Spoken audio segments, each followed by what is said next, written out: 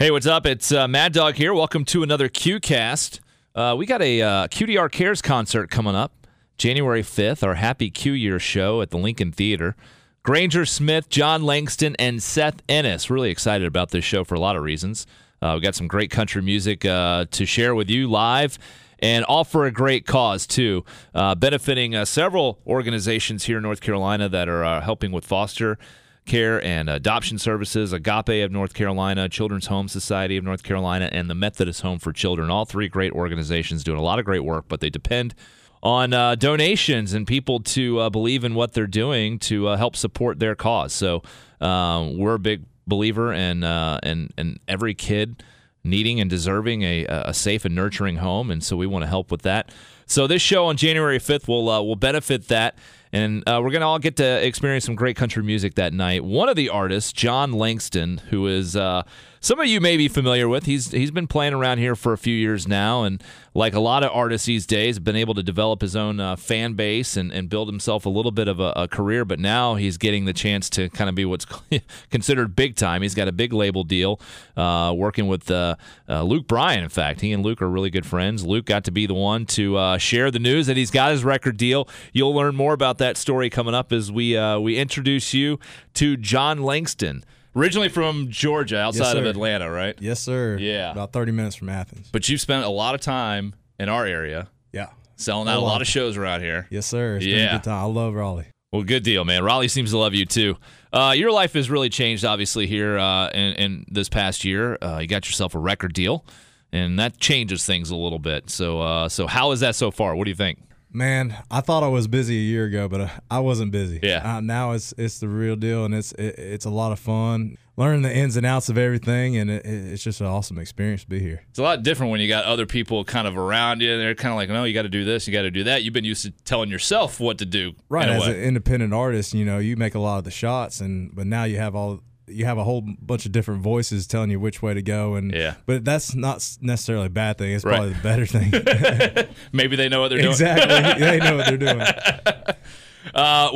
We just had you perform over in our performance space here at the station, and we had a bunch of your fans here in the area come and watch you perform, and it's got to be a cool feeling when you go and travel around and you sit in a room, say 20 people, and every one of them knows every lyric to every song you're singing. It's amazing. It's just to be able to write a song one day and the next day come in here and those people come out and support you and sing every single word of that song. That means everything to me. Yeah. You went to Gardner-Webb. Sure did. Right? I played football. I was there for about 5 years, and I got hurt playing. Too many concussions. I was a linebacker and fullback, so I had. You got hit in the head a lot. Yeah, I was a headhunter, so that didn't really work in my favor, but it kind of did because it closed the door, and it opened the door to music and songwriting. I fell in love with it, and it brought me here. You wouldn't be the first football player turned country singer. That's right. I mean, I've had a buddy of mine, Chase Rice. He got hurt, and now he's being a superstar in his world, and it's just awesome to see him. I remember watching him when I was in college and going into Charlotte and stuff, and watching him play, and be like, man, I really want. Like, I was looking up to those guys, and man, I really want to do that one day. So it's cool. Hanging out with Jon Langston. So you get hurt in football, you pick up a guitar, and you just start playing, and it just starts coming to you. And you start writing songs. Started writing songs. I first wrote this song called Forever Girl. I put it up on YouTube. And, my buddies told me to record it. I went to my buddy's studio down in Atlanta. He had a little basement studio. I sang it in a closet. And, we just put it out on – it was just for fun. It wasn't really – I didn't think it was going to be a career or anything like that. But it turned into – I knew it was something when I opened up playing a show for my buddy's fraternity gig down in Georgia. And it was in front of like 800 kids, college kids, and they were singing every single word of that song. We were terrible back then. Like I said, we rehearsed the whole night before. It was my first full band show. It was a lot of fun. But when everyone sang every single word to that Forever Girl song, I knew, like, I fell in love with being on stage and that whole aspect of it. And I called my mom right when I got done. I was like, this is what I want to do for the rest of my life. I want to write songs. I want to do this music thing. So how long after that did you make the move to Nashville? It was another year, so it took me a year and a half after that moment to move to Nashville. I got done with college, and I'd never been to Nashville before. I knew 3 people in town. It was the scariest moment of my life moving to town, but it was the best decision I ever made. It was awesome. Jon Langston on the QCast with us right now. For other new artists that haven't quite made that jump yet, like describe that experience of making that decision. You can say, all right, I'm going to do it. I'm serious about this. I'm going to go to Nashville, and you just show up in town one day. Just show up in town and do it. All you got to do is show up every day and be the best you can be, and learn from other people. Networking with folks, meeting people. It's all who you know, and who's going to push you and not bring you down. You'll find the people in town that that believe in you and support you, and you want to surround yourself with as many of those people as you can. Yeah, one of those is Luke Bryan. Yeah, definitely. I'm very lucky to be working with him. He actually surprised me of my news of my record deal.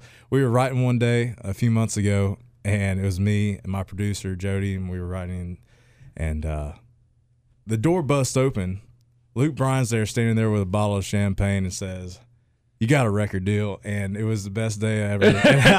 And we were sitting there for about 20 minutes, high-fiving. I called my mom, FaceTime my dad. It was a really cool deal, and then everyone left and stuff. It was just me and the guys writing there. I looked down and said, "Well, boys, we ain't writing today. I'm going to go party. We'll see you at the bar."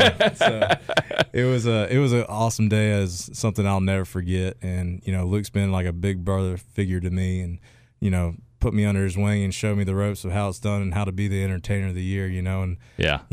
It's just really cool to have someone like that to look up to. How did you get hooked up with Luke? How did that work out? My manager, Carrie Edwards, we have the same manager, and she kind of introduced us a couple of years ago, and he came out and saw a few shows. And, he invited me on his farm tour a few years ago, and I remember in 2013 when I was still in college, being out in the crowd on farm tour, looking at the stage, I was like, man, it would be awesome to be up there one day. And it's pretty cool that 2 years after that Luke gave me the invite to be on that stage. So it was awesome. And he's the one that tells you got a record deal. deal. And the one to tell me I got a record deal. And there's a great video. They got it on video and everything. If you want to go see it, go look on my Instagram, scroll down a little bit. It's the black and white video, and it's me going crazy. Yeah. I was just freaking out. I love it too, because the first thing you really do is you grab that bottle of champagne out of his hand. The first thing I do, I grab the bottle of champagne with my left, I hug his neck with my right. I was excited. Hanging out with Jon Langston, and we're just excited to have you here. We're excited for what the future holds for you. We got a little taste of that this afternoon with your performance in our studio here, and people really seem to gravitate towards your music and your songwriting, and that's got to be a really cool feeling. It's the best feeling in the world, man. I wouldn't change it.